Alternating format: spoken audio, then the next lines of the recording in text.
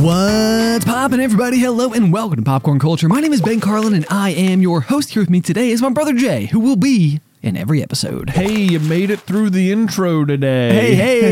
Hey. Bravo. Inject some air horn sounds here. Yeah.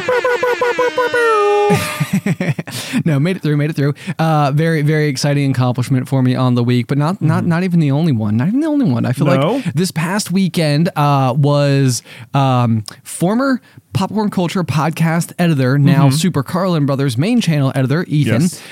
We all went to celebrate his wedding. Yes. Which was truly beautiful and amazing. It was just like up in the mountains and it was all very Christmas themed, and like Ethan himself was wearing like a green velvet jacket and all the groomsmen were wearing green velvet bow ties. Yeah. And it was like a really, really, really great and amazing combination of like all the various elements of, I don't know, like as far as weddings having themes are concerned, I thought it was perfectly incorporated. It was a really cool wedding. It was a really great wedding, and our family felt like fairly involved. I mean, you and me least of all, but we were there. We were there. Yes. But then our younger brother Tyler was the best man. Our dad was performing the ceremony.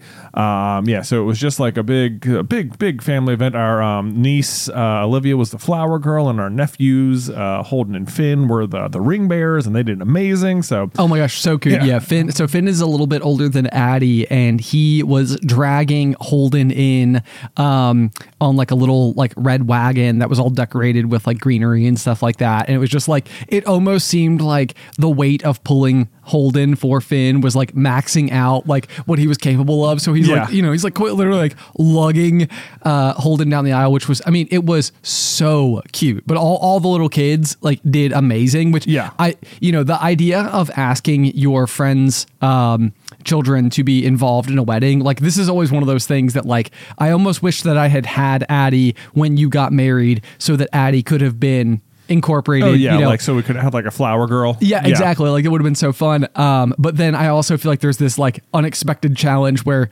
you, the parent, are so like beyond honored and flattered that your kids get to be incorporated on somebody else's special day. But then the kids themselves, I feel like oftentimes kind of have like a completely different opinion about this involvement. Oh, and they're yeah, sort like of like, you mean I'm going to have to get dressed up in front of everybody and like go and do this thing? Do a thing? It sounds really... This is a pretty a lot of people staring at me. High probability of like tears or freak out or incompletion. Yes, of course. And so anyway, but they all did amazing, which was really cool to see. And the overall evening, I thought that there was this like really cool recipe, which was something that like maybe I don't know that I've fully ever like appreciated inside of like a wedding environment before, especially because I personally didn't know a whole lot of the people that were there. But like the vibe of the whole place, or like when you're going through and you're picking out like all of your adornments and stuff for the wedding, and like what will the table settings be? Are we going to do like a plated dinner or like a catered dinner, or like open bar? What type of drinks will be there? Like, there's all these like little decisions that you're making as to like what will ultimately be the tapestry that is the evening, right? And so many things are so important. And this was one of the first weddings I ever went to where the guest list I thought was just so like remarkable in terms of how it played out and the impact that it had on the bride and groom themselves, which is to say that like when you're doing, I like to call it family math, but like when you're putting together your guest list, and Alice and I had this like where neither of us was like dead set on having like a really big wedding with like lots and lots of people. But as you know, I remember we were sitting down in like our whiskey chairs is what we call them in our house. We're like, we have like our pen and paper out, and we're kind of like, writing down like, okay, so we've of course got like, your mom and dad, my mom and dad, like whatever, like you're writing down like the brothers, and so, like, and then this person, this cousin has a plus one, so we need to include that. So you get through like your family, and like our thing was like, if we see you at Christmas, then that was sort of like the family that we felt like we see with enough frequency to include to warrant an inclusion. Yes, exactly. Yeah. Which I think for the most part was like there was no like blood lost over that or anything. I think that most people associated with the wedding, that felt like a good parameter. Yeah, but it's like those people exist in like these weird Venn diagrams where it's like, maybe like if you see Aunt Teresa every single Christmas, but then you also see her in the summer, and you spent a semester interning at her place of work or something, right? Then it's like, oh, clearly we got to invite her. But now, because like you've invited that level of the family, now it's like now you also have to invite Uncle Len, who I've only seen like once in the past 3 years. Which I'm using our actual family member names. That's not the relationship we have with those people. Yeah, not at all. Yeah, none of those are real examples, even though they are real names. Yes. But you're exactly right. Like if you enter like a new quadrant of the family, and there's like one sibling who you're close with, and there is a certain kind of feeling like, well, if I invite great Uncle Steve, then I probably also need to invite great Aunt Irma as well. Right, yeah. Which are not real family names. No. So anyway, the thing that I felt like I discovered very quickly for Allie and I was like, we took a step back, and we're like at 47 people on our guest list of 75 people, right, that are like the immediate family that needed to be like included in order to like make sure that like all the people who are directly related to us were going to be involved in everything. And then our wedding capped out I think at like 70 people. So then you're like looking at like your groups of friends and trying to like figure out like who all's going to be here and stuff like that. Anyway, so this is like a very long-winded way of saying that like I felt like all the attendees at Ethan's wedding were such like a great smattering, because Ethan is involved in like a huge variety of different things, like he was in like a fraternity in college, he was in like a band for a little while when he was like working his first job out of college. So, he's got like these like, then like there's like the whole, like Super Carlin Brothers, group of people. And there's like, he has like the podcast side of things. Right. His high school friends. So like, there's people coming from like all different walks, but like, they may all even know each other by like one touch, like there's like one degree of like, the bandmates maybe know some of the fraternity brothers. I'm just making stuff up. I don't know if the exact things, but anyway, it ended up coalescing together into just like a really fun bunch of human beings, right? Who were overall in attendance at the thing, which I was just sort of like, you could feel and you could see, like on Ethan and his bride, Kate's face, like that they were just clearly just like enamored to be like so surrounded by like all these people that they love so very much. So it was really cool. It's also like there's this weird, phenomenon I've experienced at some weddings before, and maybe it was more in focus at Ethan's in particular, where like sometimes I'm always surprised. Like I definitely know Ethan more than Kate of the bride and groom. Yes, like there's that. But it's like I'm staring there and I'm looking at like Ethan's like all the groomsmen, and like, okay, I know the best man, that's my brother. I've seen him before. Yep. And I know the guy standing behind him, that's Chris. He grew up in my neighborhood. Right. And then these three people, I have no idea who they are, even at all. Right. And I'm right. like, I see Ethan every single day. I talk to him for an hour a day. Like I feel like I know him pretty good, and there are three people who are close enough in his life to be groomsmen, and I have no idea who they are. It's like what? It's like you never. It's like this baffling amount of like. You just never know how much you don't know about another person. Like it reminds me of in Name of the Wind, nice. where Chronicler is asking Kvothe if like he's like, oh, you learned Temic in a day, and he's like, well, I learned, I learned enough to defend myself in court the next day. And he's like, you learned the entire language? He's like, well, no, I don't think you could ever learn all of anything, let alone a language, which is always a funny thing because I'm like, yeah, I don't know all of English. Right. I know it's so true. Of course you don't. I speak it every single day of my life, and yet there are words I stumble across all the time. It's like, how much of English do you think you don't know? Like, do you think you know less than 50%? Oh, man, what an interesting question.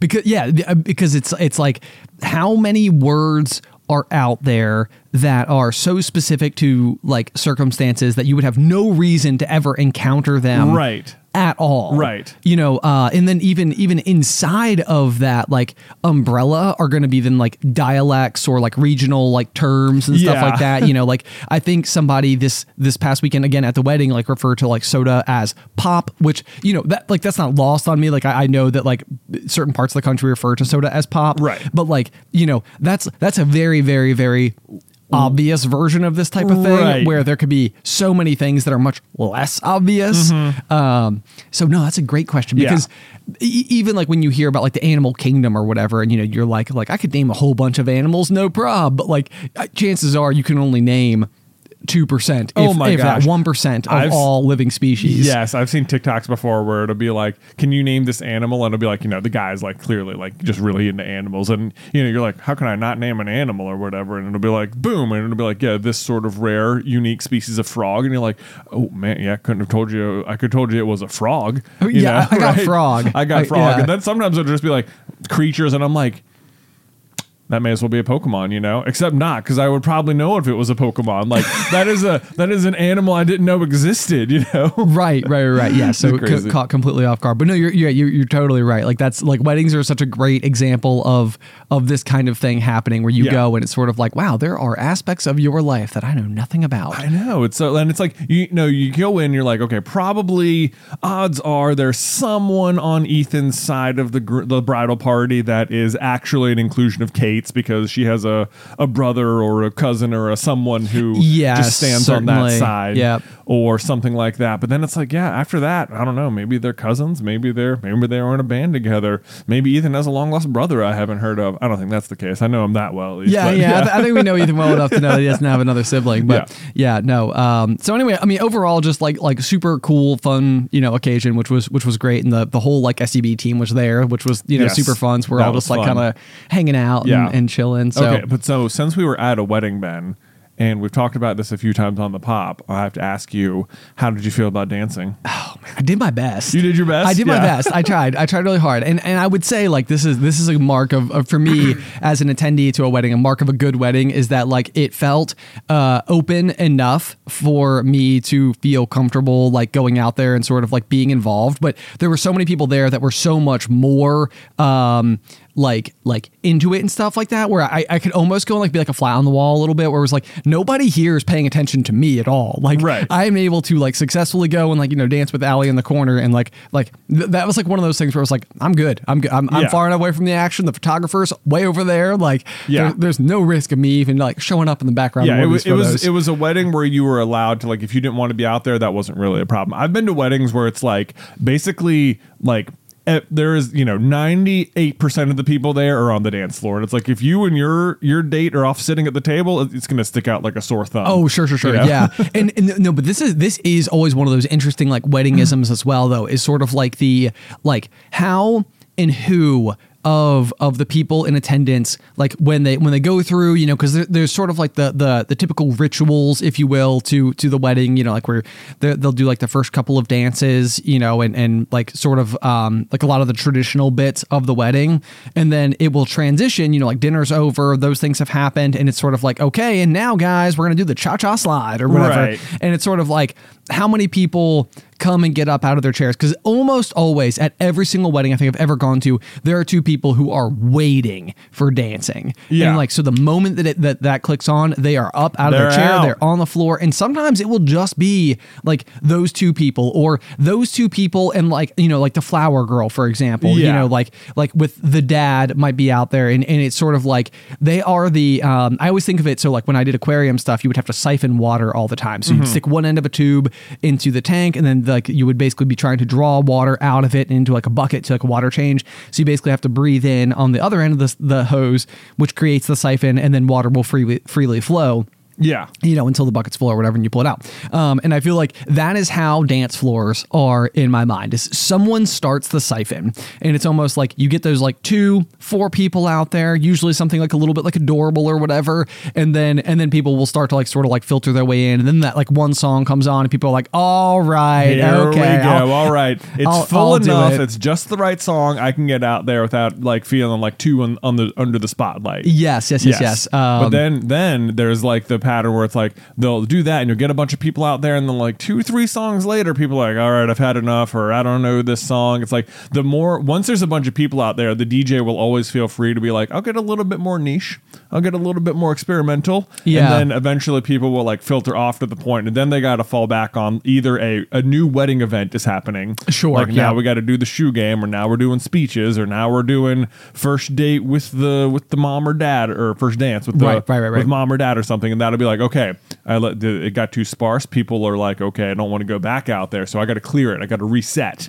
Like, this is where I almost wonder if like a good DJ is actually doing all of these things completely intentionally. Like, oh yes, they are. Yeah, like, so I mean, and of course, like I know on some level, like, like there must be the songs that are like universally like really good at keeping people out there, but it's almost like at times I'm almost like, is this like, hey, like let's play a song that will taper some people off the floor because we need to get to the next thing. And so it's like, all right, we're going to play a song that like I know people will walk away from. So you're almost like intentionally like causing like a dance floor exodus, so to speak. It's like you're that tuned in that like how groups of people are going to respond to the various like song-based stimuli. Right. Yeah. But the other thing that I felt like happened, at this wedding, it always reminds me of middle school dances, because I remember in middle school, you would go and you would do these socials, and like they would have brought a DJ out who's like playing music the whole time. And for the most part, you're just like standing around like with your little like clique of friends or whatever, chatting, talking. Usually what I was doing was trying to jump and touch the net on a basketball hoop because we were like in the gymnasium. Yeah, naturally. And I thought for sure if people could see my mad ups, they'd be like, wow, that guy's super cool. Whoa. So like in a way, you're almost hoping to like display something desirable enough about yourself, like your ability to jump really high. Sure. And that might lead to like somebody wanting to dance with you. But in the meantime, I'm definitely not dancing at all. Not just going out there. But it's the same exact thing, like where it's like as the night goes on, and like maybe like people get like a little bit more comfortable or like acclimated to the environment or whatever, they will eventually like all find their way out there. The dancing will actually happen. And I always felt like it was like the last 20 minutes, it was always like it's just pure peak. It's like everyone's out here, like everybody has finally like embraced it, and like then the DJ is like, all right, last song, and you're like, what? No. But even that, so then I was like driving home on the bus with Allie, and I was sort of like, I wonder if they even do that on purpose, like they leave you wanting just like one more. It's like you gotta exit on a high note. Exactly. Yeah, it's like you don't want like people to be like, all right, that was good, and then it's like, all right guys, last song, and then it's like, all right, we'll see you later. It's like you want people to almost be like groaning that it's over, because that's almost like that's like the perfect. It's almost like a perfect meal is like if the last bite is like the last amount you would need to be like satiated. Yeah. So anyway, but overall, super cool wedding. And one of the things that I did, this was like to transition into, I think one of the topics you have listed for today, was going into the evening. I was super excited because I myself have my own like maroon velvet jacket. Yeah. That Ethan, like when he had told me he was wearing like his green velvet, he was like, dude, you should wear your red velvet. And I was like, I will do that. Yeah. No problem whatsoever. I'm so excited to have a chance to wear it. But the thing I had like always wanted to do and never fully like properly gave a shot was because I wear bow ties fairly frequently, but they're like the clip around bow tie, like not like a clip, not like a self tie bow tie, right? And so I had actually purchased one for our live event at the Grandin Theater back in October of this year. Yeah, and I was like, okay, if I can find the time to learn, I have a backup in case I need it. But if I can find the time to learn how to tie a bow tie, then I will have this like super cool bow tie and like a brand new skill, and I'll be so excited about it. Yeah, and the month of October was just like a full blown like blitz for us. Yes. It was so busy, and it was like that was a testament to how little time that we had. Was that I didn't have 15 minutes to like pull up the video and just stare in a mirror and continuously try to like redo the thing and redo the thing and redo the thing. Like it just wasn't happening. So I just wore the other one. But we got to the wedding early enough. I had brought my backup just in case. I had also got my new bow tie that I was super excited about, and I was like standing in front of the mirror and I'm like going going through the process, and I'm like, okay, then this, then this, then this, then this, you know, and I'm like I watched like 4 videos, and each one taught me like a different little trick that I was like, oh, okay, oh, that helps. But so Alice is over there, you know, helping me try to like do it, because then you're staring in the mirror and everything's reversed and your left hand's your right hand and all that type of stuff. But I finally did it. Nice. And dude, I can't tell you how excited I was. I was like, I can't believe that like learning how to tie a bow tie to me was like one of these like just unattainable abilities. Yeah. You know, and I mean, it kind of brought me back a little bit to like the pandemic where I was like, I'm going to finally learn how to solve a Rubik's Cube. And so I ordered one, and I'm like going through and I'm like figuring out the little algorithms, and I'm like, man, okay, I'm getting pretty good at this. Like I know how to get like here. And then it's like, okay, last step. And it was like a 23-step algorithm. And I was like, I might be like, out. What? Like, I think my brain was just literally like, this is just not for you. This can't be it. I know. I was like, so everybody I know who can solve a Rubik's Cube, they're doing all of this? It's like, no. Wait. This is like the old school method, right? Like people, like, because I watch people do it, and there's no way the number of people I know to do it have memorized this 23-step algorithm. That's crazy, right? Yeah. But like, so instead of the Rubik's Cube being this like very inspiring experience for me, it was kind of this like, it did the exact opposite, where I was like, man, yeah, okay, like maybe there are skills out there that I can't do, and the reason I can't do them is because my brain doesn't have the computational power right to do it. And so tying a bow tie felt like one of those things. Like I feel like it almost even has like a reputation for being like sort of like you have to have leaned into the quirk so much in order to have like learned how to do this thing, and like that's part of like what makes it so whimsical and special. Yeah. And sure enough, I was like, man, this is not that bad, and I can do it. And I was like, honestly, I felt like I was like glowing with pride a little bit. Yeah. I was like, this was pretty cool. It's like anyone else could have tied it, but because you knew you tied it, it was like beaming. Yes, yeah, exactly. Hopefully that conveyed. Oh, like I think it was pretty. I was like, oh yeah, Ben tied that for sure. Like, he's wearing it like a man who ties his own bow tie. You know. No, it felt good. Because I mean, like throughout my whole life, I just really haven't had a whole lot of instances to be that particularly dressed up. Even to this day, like I would probably be happier if somebody else tied a necktie for me. I can do it, but I just never feel like it comes out like looking the proper like length down my body, or like the little tail behind or whatever. Seems like even it's just too tying long. a regular tie, I feel like I can tie a tie, no problem. Sure. I can do it. But it's like I've been using the same knot to tie a tie since I was like in high school. And I feel like there's a part of me that's like, I think this is the version of it that like maybe dad taught me because like this is the easiest one to do or something. Or like whenever I do it, I'm like, it kind of feels like the triangle's like a little sideways, or like it's not making like a perfect equilateral looking shape around my neck here or something. I'm like, I feel like I could fine tune it a little bit, but at the same time, like the times in which I need to wear a tie are so far and few in between that it's like I can just continue to get by with the knowledge that I have. And I'm like, am I doing it right? Am I just doing a bad job, or is it just totally fine and I'm overthinking it? I don't know. Could be all the above.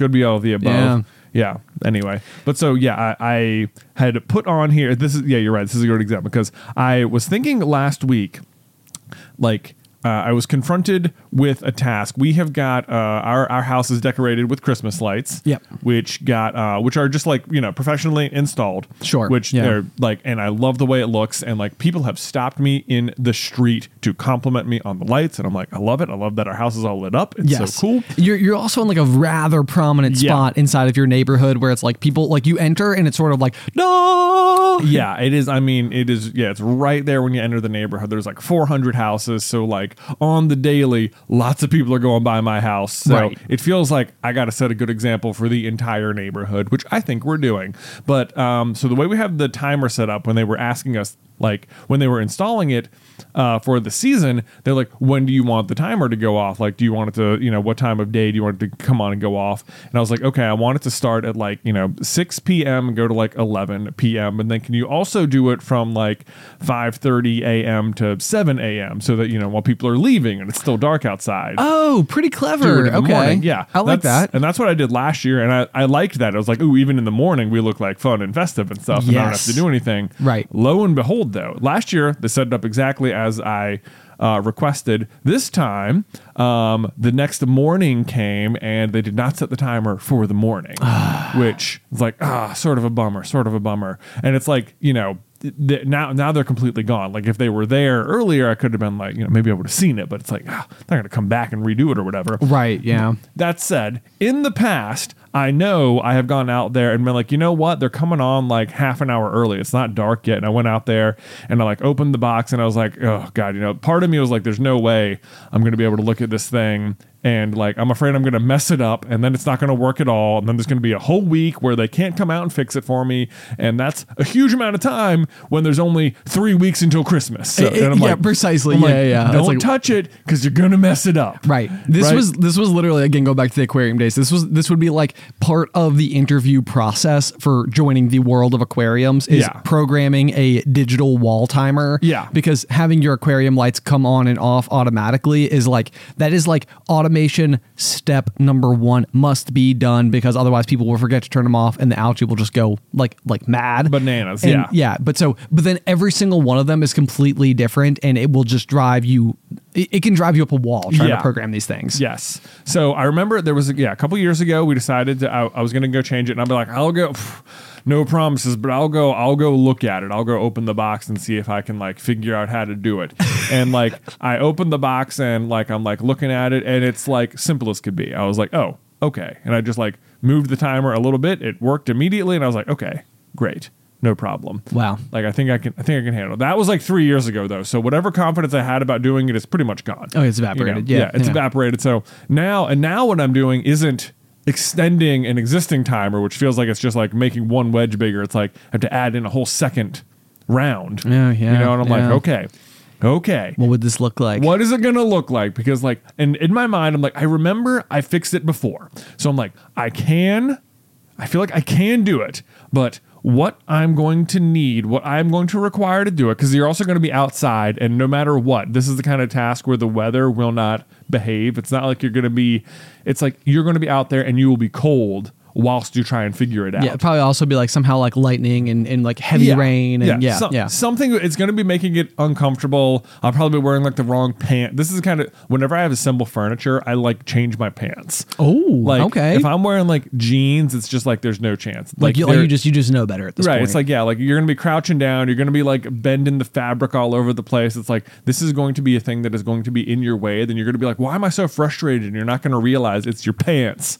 And eventually, I've gotten to the age in life where it's like if you're putting together furniture, just put on some sweats, man. Yeah, some good assembly pants. You need construction pants, and it's not outdoor construction pants; it's indoor construction pants. These are IKEA pants. IKEA pants. Yeah, this feels like a piece of merch. We could have assembly pants, and they're just literally sweatpants. It's just sweatpants. It's like for when you're inevitably installing stuff, putting things together. You're gonna be doing it. Yeah. So anyway, I'm like, I know the kind of fidgety like little task this is going to be to go add the hour and a half of time I want on the Christmas lights. Right. And it's like, I have no doubt that I can figure it out. Like, but what it is going to take is like 5 to 15 minutes of alone time outside where I'm unbothered and can just like stare at it and figure it out. And it's like, I live at my house enough to know that it doesn't exist. Like there's no chance. This window is not available. The window is not available, right? It's like, I know I am like 5 minutes at any given point. I am like 5 minutes away from having the problem solved. But like, I can tell you the act of like putting my shoes on or putting the jacket on or opening the door, all of these little like are like visual audio cues to my children that like something's happening. What are you doing, Dad? What's happening? Like or like that, like even if they don't follow me outside, which they will, like they will recognize that the atmosphere of the inside of the house has changed, and they will get rambunctious. There will be loud noises. There will be crying, and like crying the kind of which that Beth can't handle by herself. Right. Right. It's not like I can, even if I tried to prepare for it and be like, I'm going to go work on the Christmas timer. Right. Yeah, because as a reminder, the task we're attempting to accomplish is go and spend 10 minutes outside tinkering with a timer. That's all we need to do. Yeah. Like I'm going to be out there do not let anyone come bother me, it will not work. Right, I know I've read the weather too often of the house. And it's like someone's gonna be out there or something's gonna happen inside. It's like in my brain, I just know it. And it's like this potential metaphorical hurdle that will befall me is like enough to stop me from ever trying, even though, and so it's like weeks have gone by and they're still not coming on in the morning. And it's like, the willpower needed to go outside and just fidget with it for like what cannot be more than like 5 to 10 minutes just isn't there, because I'm like, either someone's going to get out there and they're going to want to help. But it's like, no, you cannot help me. You cannot help me. The only way to help me is to go inside, which is never the way kids want to help. Yeah, right. They want to be in there twisting stuff. And, right. Yeah. Cannot even let them know that this timer exists. I know. It's like, that's other things. Like, if you know it exists, you might come out here and mess with it yourself. Right. Yeah. And then your lights are on from noon to 5. Exactly. Noon to 5 and in Spanish, right? In Spanish.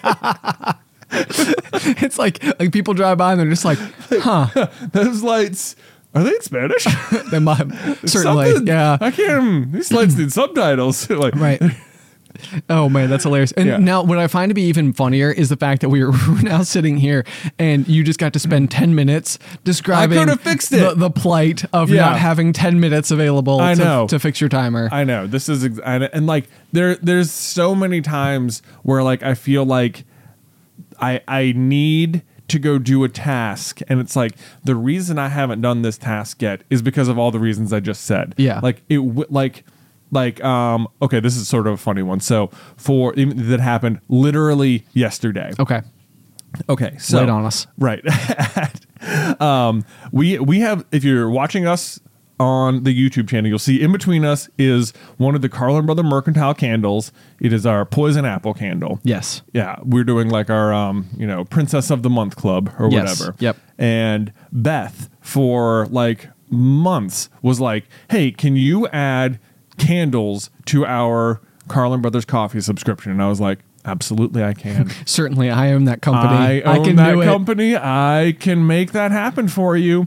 And I went to work, and like I kept forgetting to do it at work. And like finally, I was like, okay, I'm getting it. I added the candles. I'm like, boom. And this is even just adding it though. It's one of these tasks. Like we have like a code to use to discount ourselves. Sure. When you're checking out online. Right. So I don't have to like email all the people or whatever. And it's like, I can never remember the code because it's extremely long so that it's not guessable. And I always have to go look it up. And for whatever reason, it's like at one point it changed. It used to be one thing that I knew and now it changed, but it changed to something so similar as to like, I have to go look it up and I have to like find it again. And it's like way deep in Slack. And it's like, that part of it always slows me down. But I eventually finally remembered to add the candles to the subscription.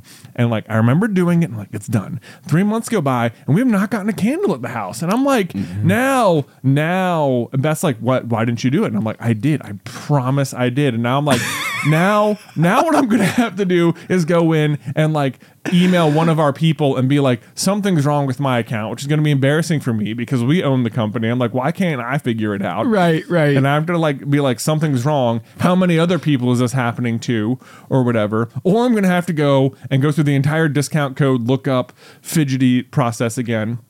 And I go ahead and do it. And I realize that after like 2 months or 3 months of this, that what has happened is once upon a time, we made Super Carlin Brothers sweatshirts. Yes. And our grandpa commented on one of our Instagram posts and said, I'd love to have one of those. And I was like, I'm just going to send it to him right now so I don't forget. Look at you go. I know. I went through, I looked up the code and everything, and I plugged in their address and boom, sent him the sweatshirt.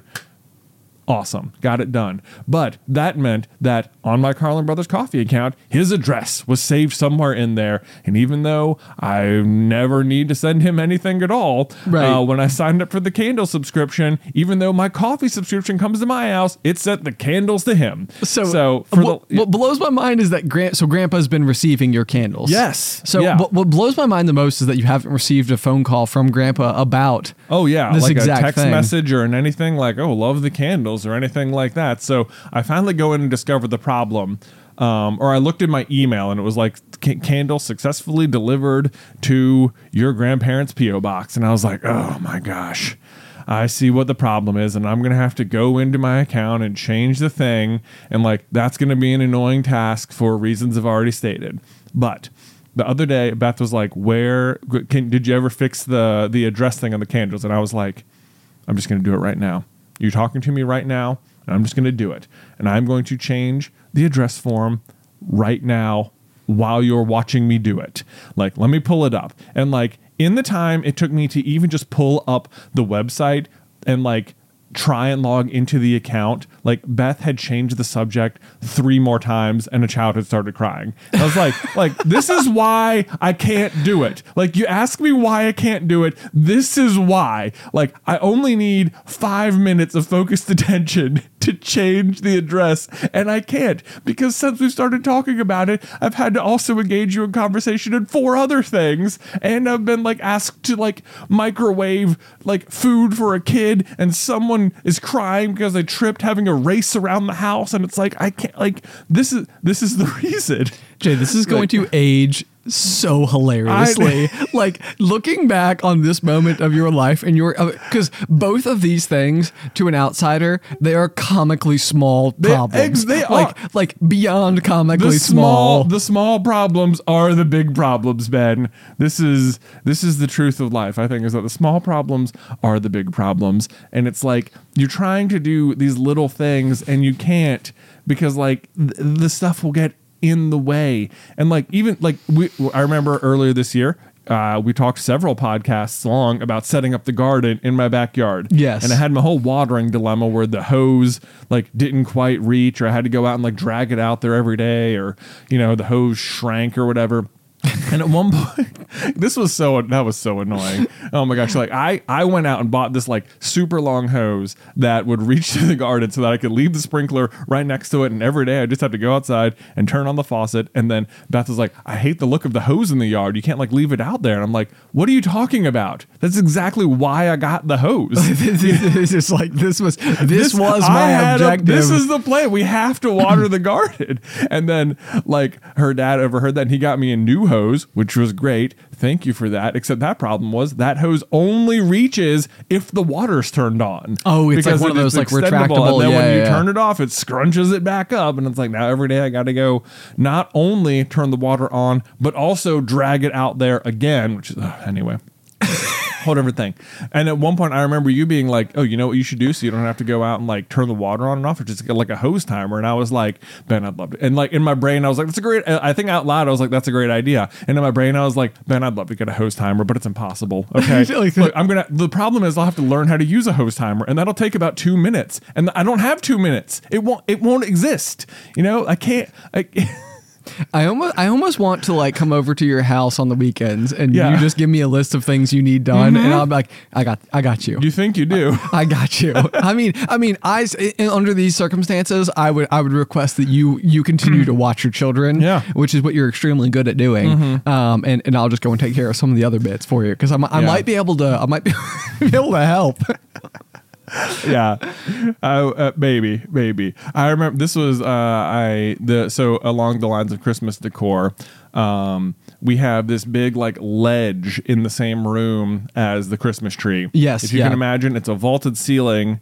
So it's like a big diagonal up, and then underneath where it would otherwise peak, there's like a wall down about halfway to where the ceiling should be, but of course that's where the room is open. Right. Thus creating the large space. But there's also like a ledge that just is like a big shelf. Yeah, it's like a place for stuff. It's like a place for stuff. It's like born to put decorations up there. Or just store Nerf bullets. It feels like that's like where they would end up, and then it would just be like the kids would be like, well, I couldn't reach them, so they're just up there forever now. There's a large variety of things besides Nerf bullets that get stuck up there. Yep. For sure. There's Beanie Babies. Who knows? Anything that could be thrown is up there. Right. Yeah. I mean, to a child, a ledge is basically like a basketball hoop. It's just sort of like, what all can we get up there? Exactly. If you're not trying to get stuff up there, you're accidentally getting stuff stuck up there. True. Yeah. You know, and it's like, it's high enough that I can't just reach it, you know? Okay. So if it's up there, I got to get like a ladder out. And I got to tell you, I don't own a big enough ladder to do that. So anyway, like, we have this sled from our grandparents that it's like one of these like family heirloom type things. Yes. It has been in the family for like, like over 80 years, you Yeah. know, if not longer. I don't know. I think it dates back to like the first decade of the 1900s, like 1908 So it is might the number be, that comes to mind. in which case it's over 100 years old. Yeah. And it's lived at our grandparents' house forever. They gave it to my parents, and we finally put the Christmas tree up in this room, and I was like, oh my gosh, like, you know what would go perfect on that ledge is the sled. It'll be like, it's a way to have it in the house and be very festive and put it on big display, and it'll be far out of reach of any child who might be aiming to accidentally destroy it. I was going to say, did you ask the kids to throw it at each other for sport and then have it accidentally land up on the edge? Yeah, that might have worked. That might have worked. Yeah. So this is a huge sled. Like that was a joke. There's no way they could throw it. Yeah, they couldn't throw it at all.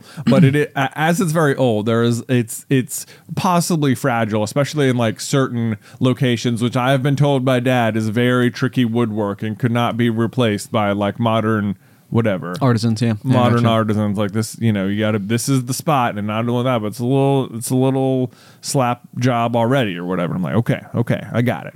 But he brings it over, and I'm gonna put it up there, and I go to. And there's some like tube lights up there. Okay. And I'm like, I go to put the sleigh up, and it turns out like there's not a spot for it to rest where it's not like also hitting the lights. Oh, and I'm like, okay.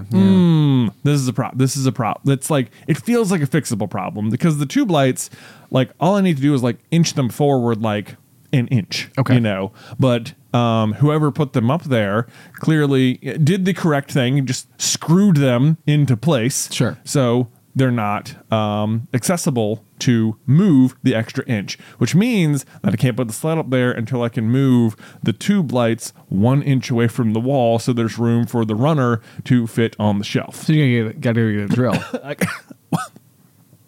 I need to, get a ladder, bring it to my house. That was the problem, is that I have like a step ladder enough to like put the sled up there, but not one that's high enough to like access the lights. Excuse me, I'm about to cough.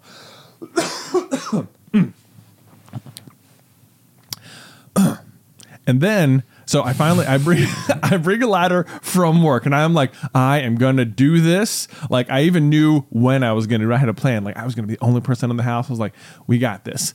Beth and the twins are on a trip. Luke is in bed. I just want to sit here and play games, but I am like, because in the meantime, every day that the sled is not up there, it's just in my house, you know, ready to be destroyed. Sure.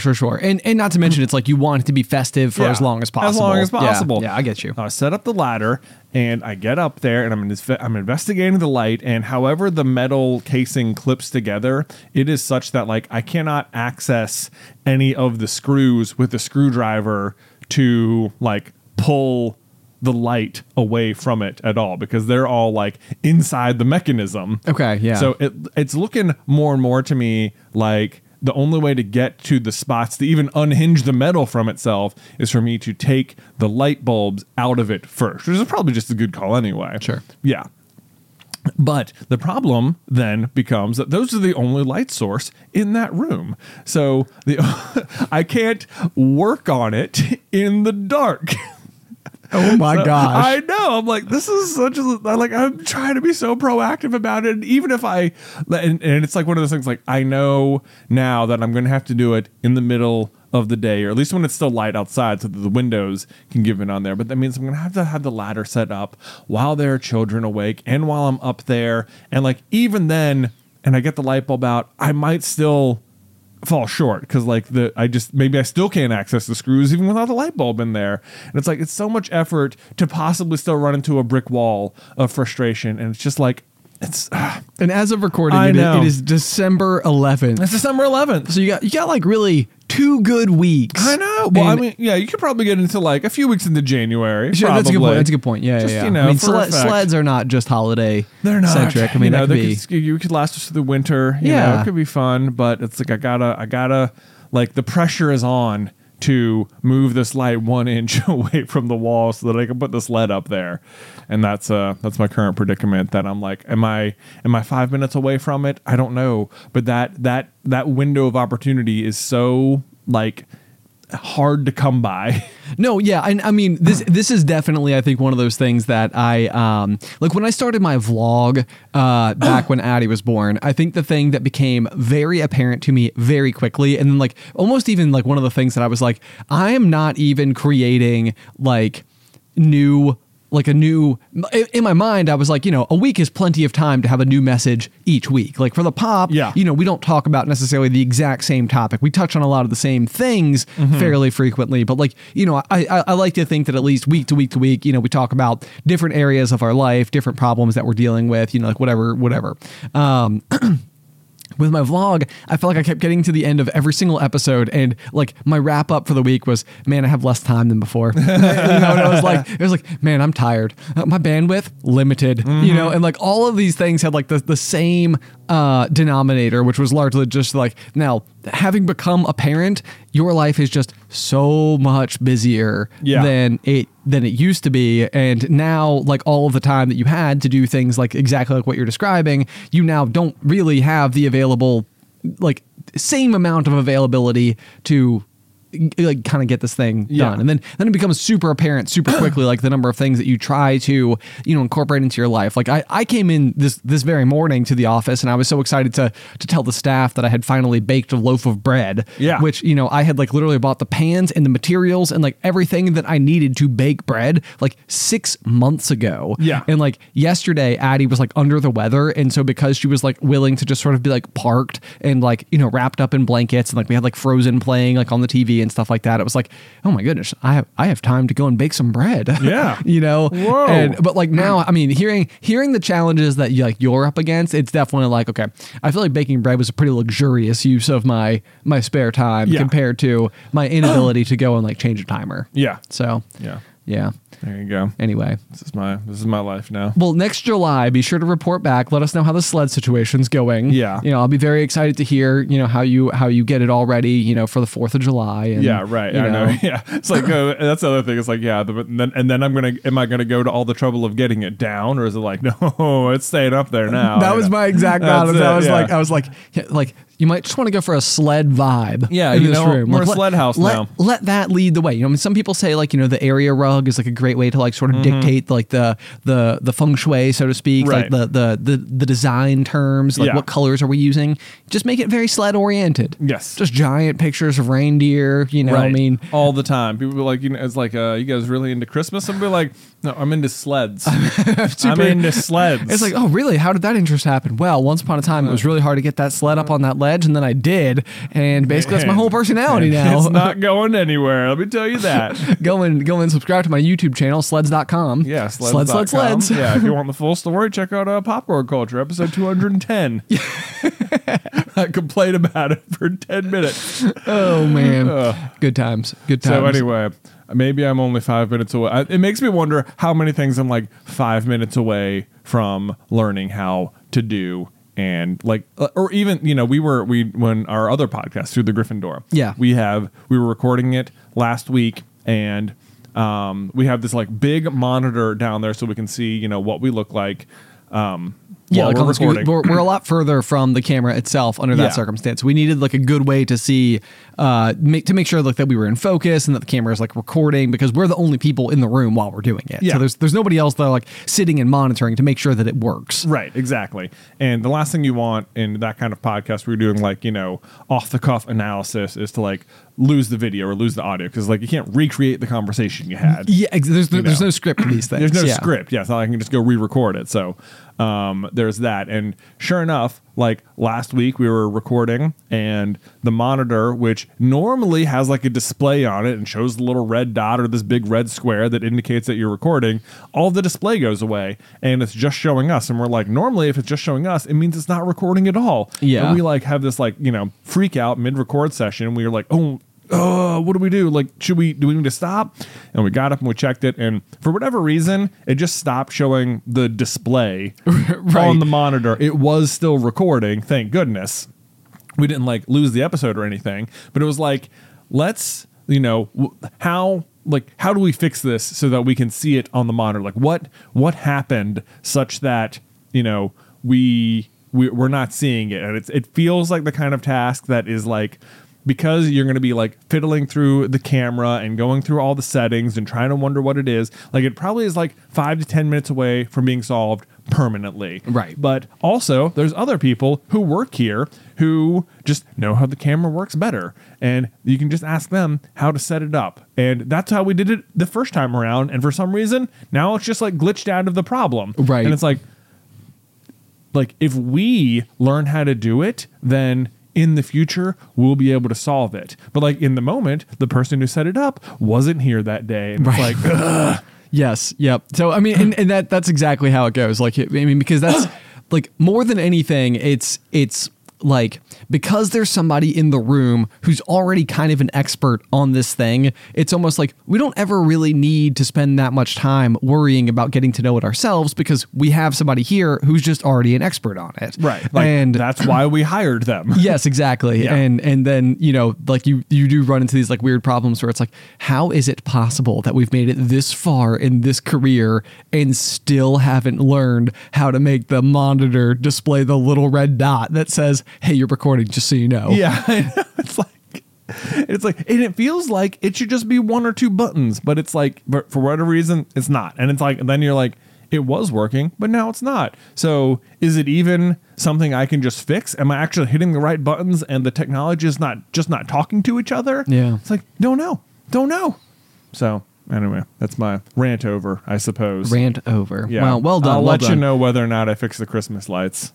And the red blinking light and the sled. And the sled. Yeah. I had the ladder at the house now, so there's that. That's one big step done. I know. I gotta find time to get up there, and it's gonna be tricky. I don't know. It's okay. It's okay. Yeah. Well, be sure to let us know. I will. I want to know. Okay. Yeah. All right, transition. All right.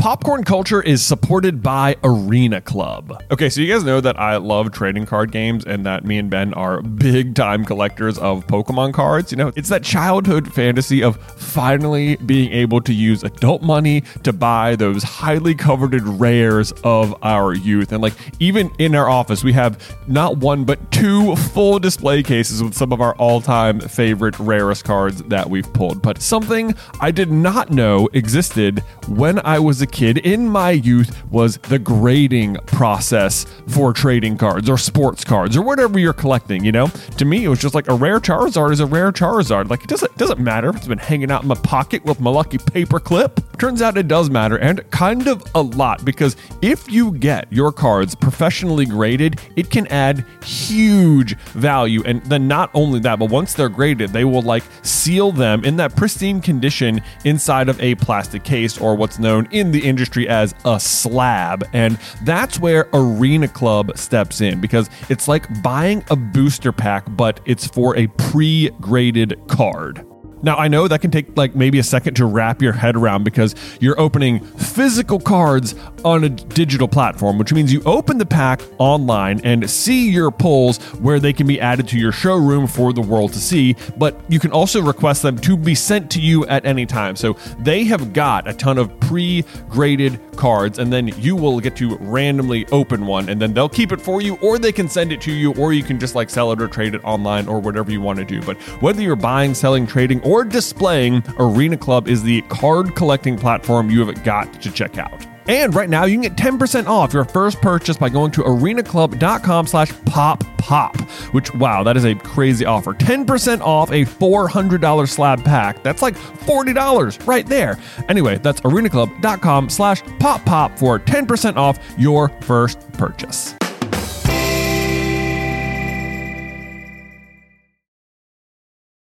Popcorn Culture is sponsored by Shopify. Y'all are likely aware of the fact that we have our very own Shopify store, Carlin Brothers Mercantile, and it's hard to imagine not having it now, but arriving at the decision to open our own web store was a big one. In fact, we started our journey on the interweb back in 2012 and didn't finally open up shop until 2018. And a huge part of that is just not knowing where to start, but that's where Shopify steps in.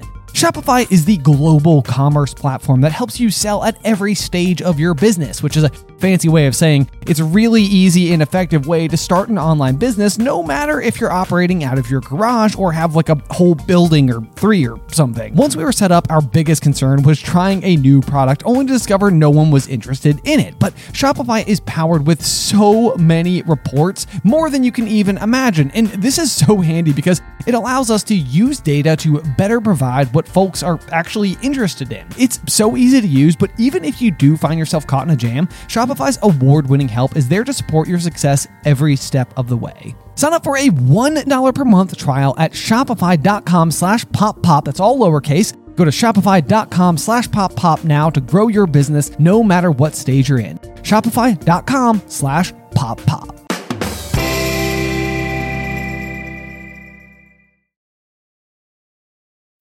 When you need mealtime inspiration, it's worth shopping Kroger, where you'll find over 30,000 mouth-watering choices that excite your inner foodie. And no matter what tasty choice you make, you'll enjoy our everyday low prices, plus extra ways to save, like digital coupons worth over $600 each week. You can also save up to $1 off per gallon at the pump with fuel points. More savings and more inspiring flavors make shopping Kroger worth it every time. Kroger, fresh for everyone. Fuel restrictions apply. Okay, Jay. So I had a dream myself here recently. So a couple of weeks ago on the Pop, you regaled us all with the concept that is Death Cat. Death Cat. Yeah, which has been honestly one of the more fun conversations to go and have with just about every person that I know. Oh man, you're like, yeah, I have an idea for a movie. They're like, oh yeah, and it's like, yeah. First of all, it's called Death Cat, and it's like, I'm interested. Yeah, here's my money. Right, yeah, like literally every single person. It's like you lead with Death Cat, and they're like, I'm already in. Yeah. Tell me more. Yeah, why doesn't that exist already? Right. So anyway, so Death Cat has been a lot of fun. The short premise for anybody who hadn't heard it in the past is basically Jay had a dream about like an eccentric rich person of sorts, either an M-illionaire or a B-illionaire, one of the two. And basically the thing is like, if you and your friends can survive a whole weekend with Death Cat, then you are entitled to like some big large sum of money. Right. Yeah. And basically like the group of gents or folks go and stay with the cat, and then just chaos ensues. They don't make it. Who knew? Death Cat wins. Right. Yeah. But then the real question is like, is the cat doing it on purpose, or is it just sort of this like weird like amount of pressure attached to the knowledge that there could be so much at stake, right, that like people are taking it like to such extreme levels. Like they're almost like, it's like being on stage. It's like you're now like aware of every single movement you make. Yeah. And like everything becomes that much more erratic. Right. Yes. Perhaps there's like as I'm thinking about it, maybe there needs to be a clause like the winnings will be like split evenly amongst all of you or something. Then it's like, oh, so if there's less of us, there's more for us. Right. Then the real question is the cat even relevant to the story at all? But of course the cat is relevant, because that's the catalyst. The catalyst. And then it's like, yeah, is the cat like supernatural? Is there something? Is the M-illionaire or B-illionaire like like secretly like the devil or something? Ooh, and you're like, okay, is there something like truly malicious happening here, or is it just like this guy is just an eccentric dude who loves to watch the chaos happen? Could be. Yeah. Hard to know. And then we also came up with the hilarious, well, in our personal opinion, idea of having every single one of the Death Cat sequels having some type of other well-known sequel-related like numerology attached to it. So like to Death to Cat. Yeah. To Death to Cat, or Return of the Death Cat. Yeah. That's a Return of the King joke. Yeah, or what was it? Death Cat 2 Attack of the Clones. Yes, Or like, Death Cat 3 Tokyo Drift. Yeah. Death Cat 5 Order of the Phoenix. Exactly. Yeah, something like that. It's like wait a minute, what's going on? It's like why is that part of the title? It's like, because the writers think it's hysterical. And the studio for some reason approved it. I know. It's like, is this legal? Are we getting away with this? Yeah. Probably not. Probably Death not. Cat 5 Order of the Phoenix. Can't wait. Yes. So similarly, a couple of nights later, then I ended up having a dream that I have told you about before, so you're going to have to listen to it again. But the basic concept of the dream was sort of a lot of like what you see in like space related like films and stuff like that, where like a lot of times like hypersleep is sort of like something you might do where like, you know, you are going to be traveling so far in space to reach such a far-flung destination that the like best way to get you to survive getting there without sort of like, you know, going mad with boredom in the process is basically just like hypersleep. So you're going to be asleep for like years or something while the ship just like quietly, noiselessly travels through space and eventually gets there. So I was basically having this dream that you and I were in space doing like a similar kind of mission, and we were given these like tablets or pills or something, like a small consumable, and what it would allow either of us at any point in time to do would basically be to experience one night worth of sleep.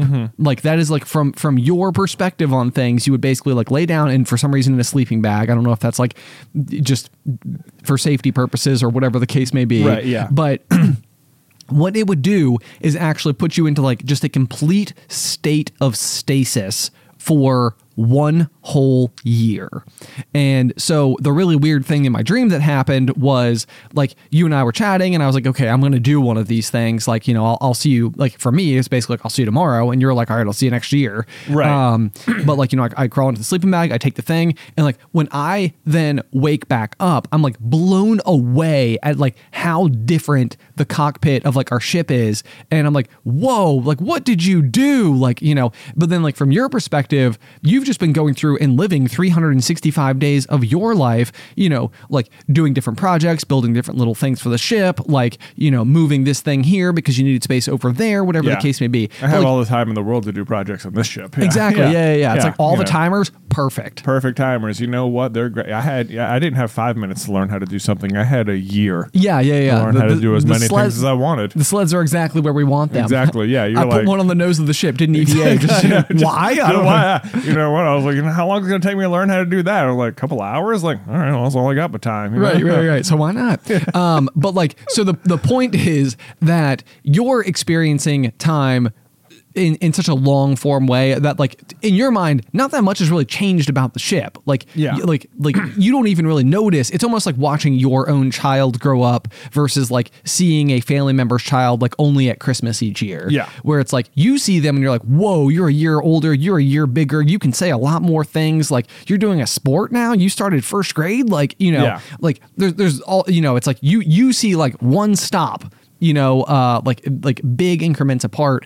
And so, but like, yeah, as a parent, like you never notice your kid's hair getting longer or, you know, them speaking more or something necessarily because it's all happening so slowly and organically that it makes sense. So anyway, the concept then that I sort of translated this to in my head after I woke up was, I was like, this would be like a really interesting premise for a story where all of humanity, all of society, like when you are born, you have 5, and I call them stones. So you have 5 stones that each allow you to skip 1 year of time. Right. And you can take them, you can choose to not take them ever. You can choose to take them strategically for different reasons, like whatever the case may be, but they cannot be transferred. They're all like biologically like linked to your person. And the idea would be that like, you know, through stages or whatever, you could go and experience exactly as I described. You could take one of your stones, you would go to sleep for what would feel like one evening, and you would wake up and it would be 1 year later. Right. And like, it's been kind of interesting to me because I spent the next couple of days like similar to Death Cat, like going and like telling everybody in my life this concept. And I felt like the ways in which people were coming up with like how or why, if ever, they would choose to take one of the, and then the name of the story would be called Skipping Stones. Right. Yeah. Your skipping stones. Yeah. You have your Great skipping name. stones. Yeah. So how would you use each, or would you use your 5 skipping stones? Right. And I think that the knee-jerk reaction for a lot of people was sort of like, well, I would never want to miss a year of anything. Right. You know, like that is not something that like I would choose to do. But and then it seems like once it sits with people for a couple of minutes, there's been like some really interesting things like or responses that have come up. Yeah. And from like very different perspectives as well. So like one of them, for example, was sort of this idea that like if you were going through like a really challenging breakup, for example, you might sort of be like, you know what? I'm going to take one of these skipping stones because part of what is so difficult about the breakup is sort of like the immediacy of it, like feeling all of the feels attached to like what's happening and like where will our lives go and where will they end up. But if you were to go through a breakup, you don't get the experience of a full year past. You just get the one night of sleep. Right. But if you were to wake up essentially air quotes the next morning, 1 year later, then at least the person who you went through the breakup with has now had 1 full year of time to go and like rebuild their own life somewhere else, you know, or like to go and like find their new normal in some type of new situation. Right.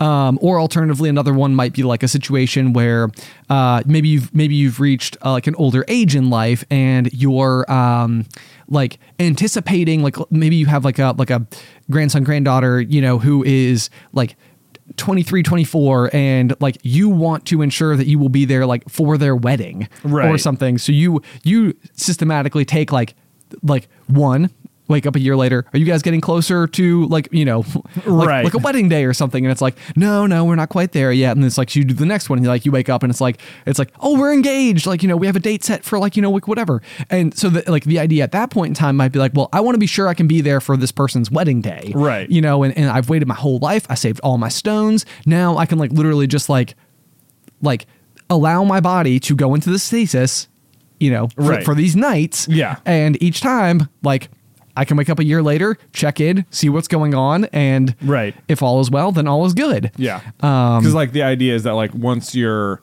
in skip, right? Yeah, once you're skipping, everything remains the same to your body. Yeah. So like your body doesn't age or like nothing about your physical self is challenged in any way, shape, or form. Right. So like if you have like cancer or something and they're like, well, you've got, 6, months to live, you can take one of your stones and maybe like wait a year for like some research to develop or something. Also true. Without like yes. a risk. Yeah, no, that's another really good one. Yeah. It's sort of like, we're so many years out on like studies are being done right now, but like, it's this far in the future. So, like whatever, that could be the type of thing where it's like, okay, like I'm going to take, I'm going to see like, will 5 years make a difference? Yeah. I think what's this sounds like an episode of like Black Mirror. It definitely does. Black Mirror is what it reminded me of a lot. Yeah. What's so fun, I think, about concepts like this is like, it's so like you when you think about it the first time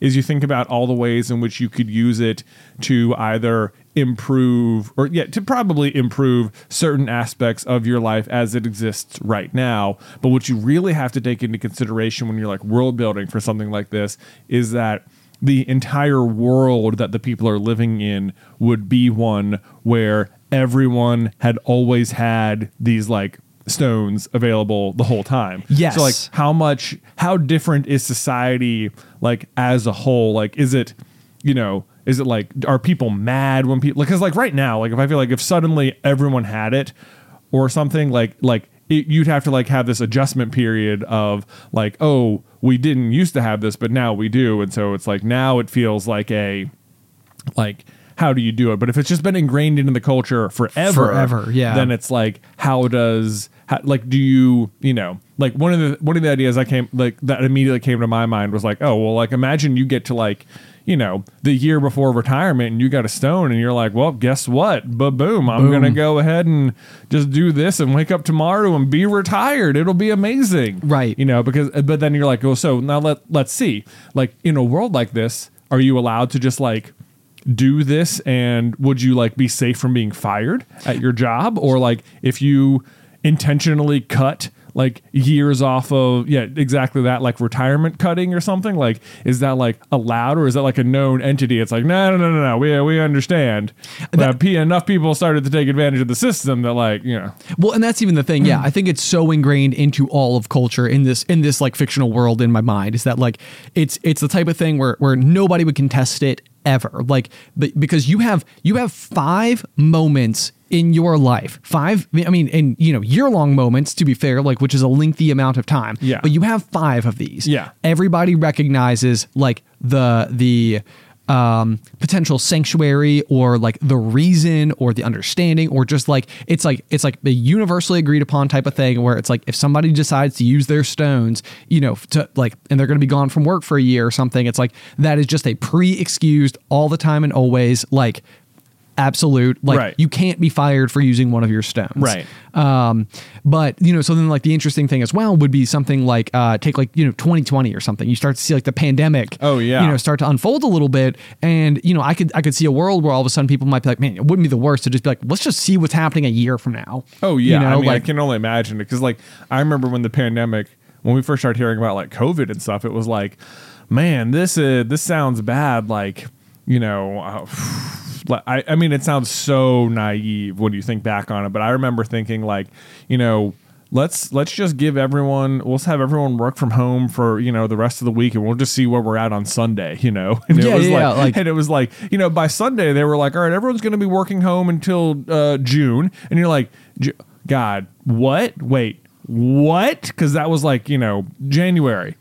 Sure. Yeah. March, I think. Yeah. Whatever it was. Yeah. But it was like, excuse me. Cause I thought, ooh, okay. Oh, wow. You know? And you look back now we're like years later, and it's like, yeah, it's still sort of present. It's like, it is. Yeah. Yeah. But I can totally see where things were like starting to get really bad. People will be like, yeah, absolutely. We'll just skip.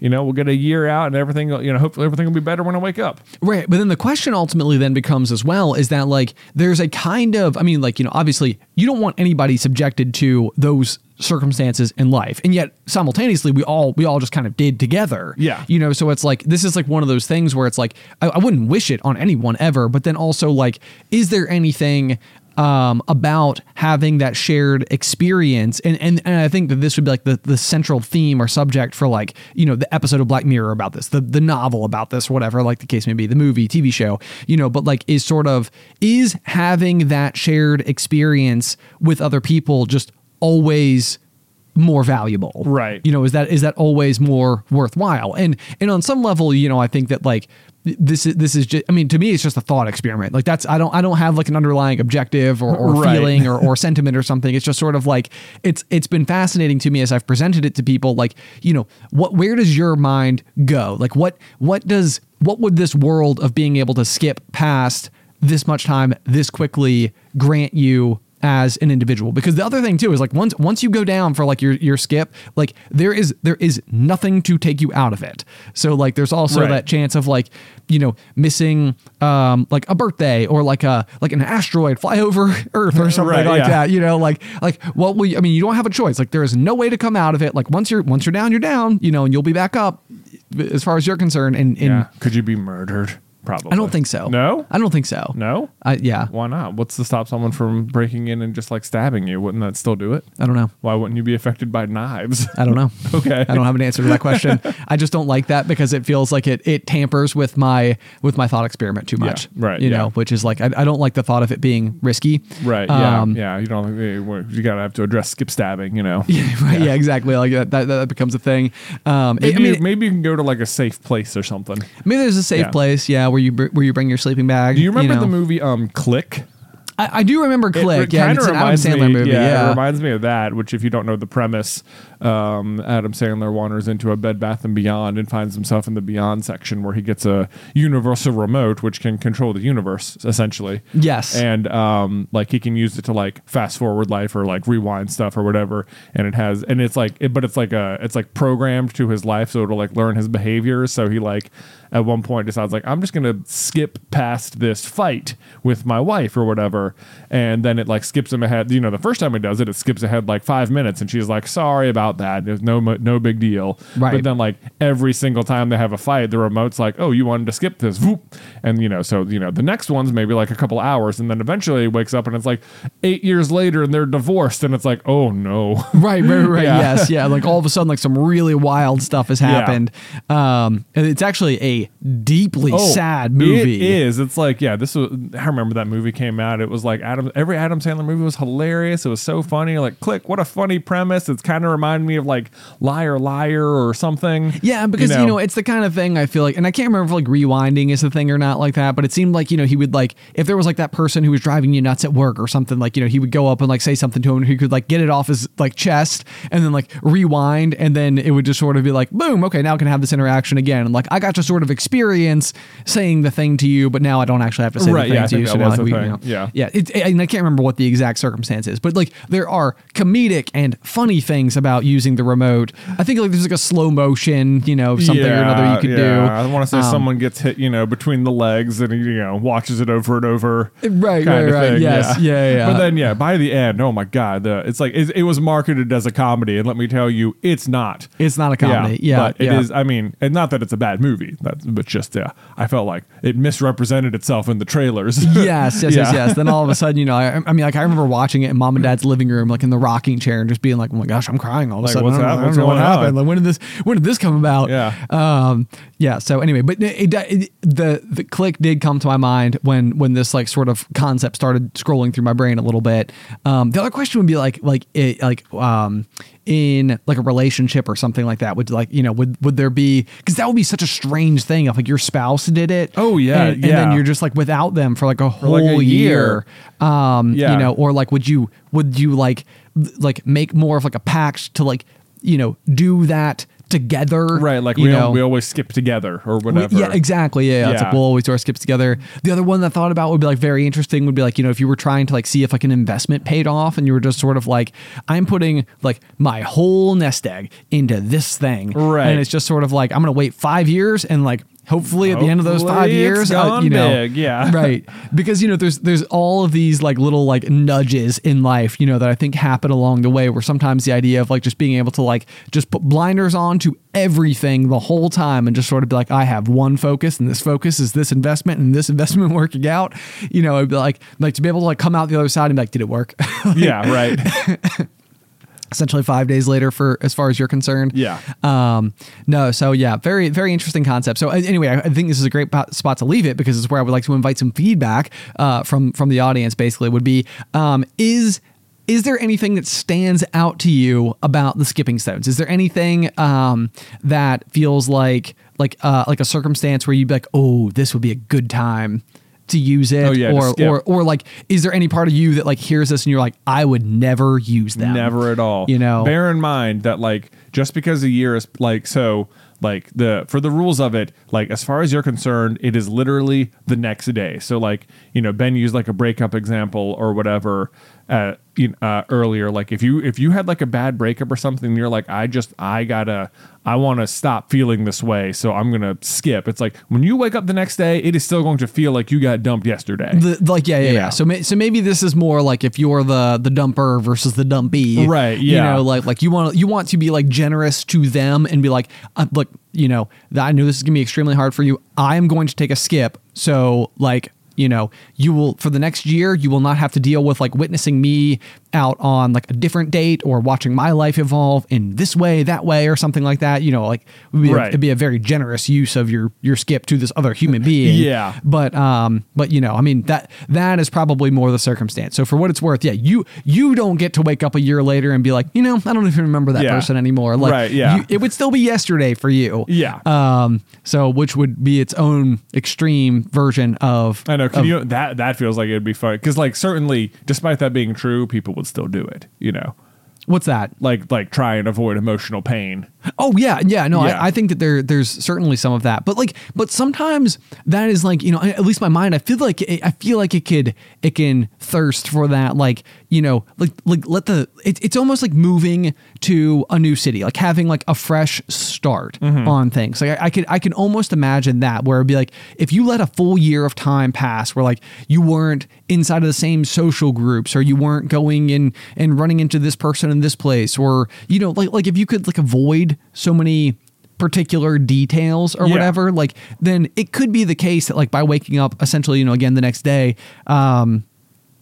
then some things might give you like a little like some version of a fresh start. Sure. You know, like you could kind of go back and you know, like new little isms about your life. Oh, for sure. So anyway, if you have any feedback for us, you can send it over to popcornculturepod@gmail.com. I do always love reading all of your feedback and your insights and your just thoughts about the pop in general. So if you're ever wondering, like, should I send them an email? Like, you know, you should, because I genuinely enjoy reading them all. You know, I every single email that comes through, I promise I read it, even if I can't respond to all of them. So popcornculturepod@gmail.com. Or if you'd like to support this show, you can do so by heading over to patreon.com/popcornculture. We have at the $5 tier, after the final pop, it's just an extra 10 to 15, 20 minutes of Jay and I talking after each week's episode about either something we talked about in the main pop or something we didn't get to in the main episode. Any 1 month will give you access to the full catalog of all the back episodes as well. So hopefully some good bang for your buck there. Again, that's patreon.com/popcornculture. But otherwise, until next time, Pop.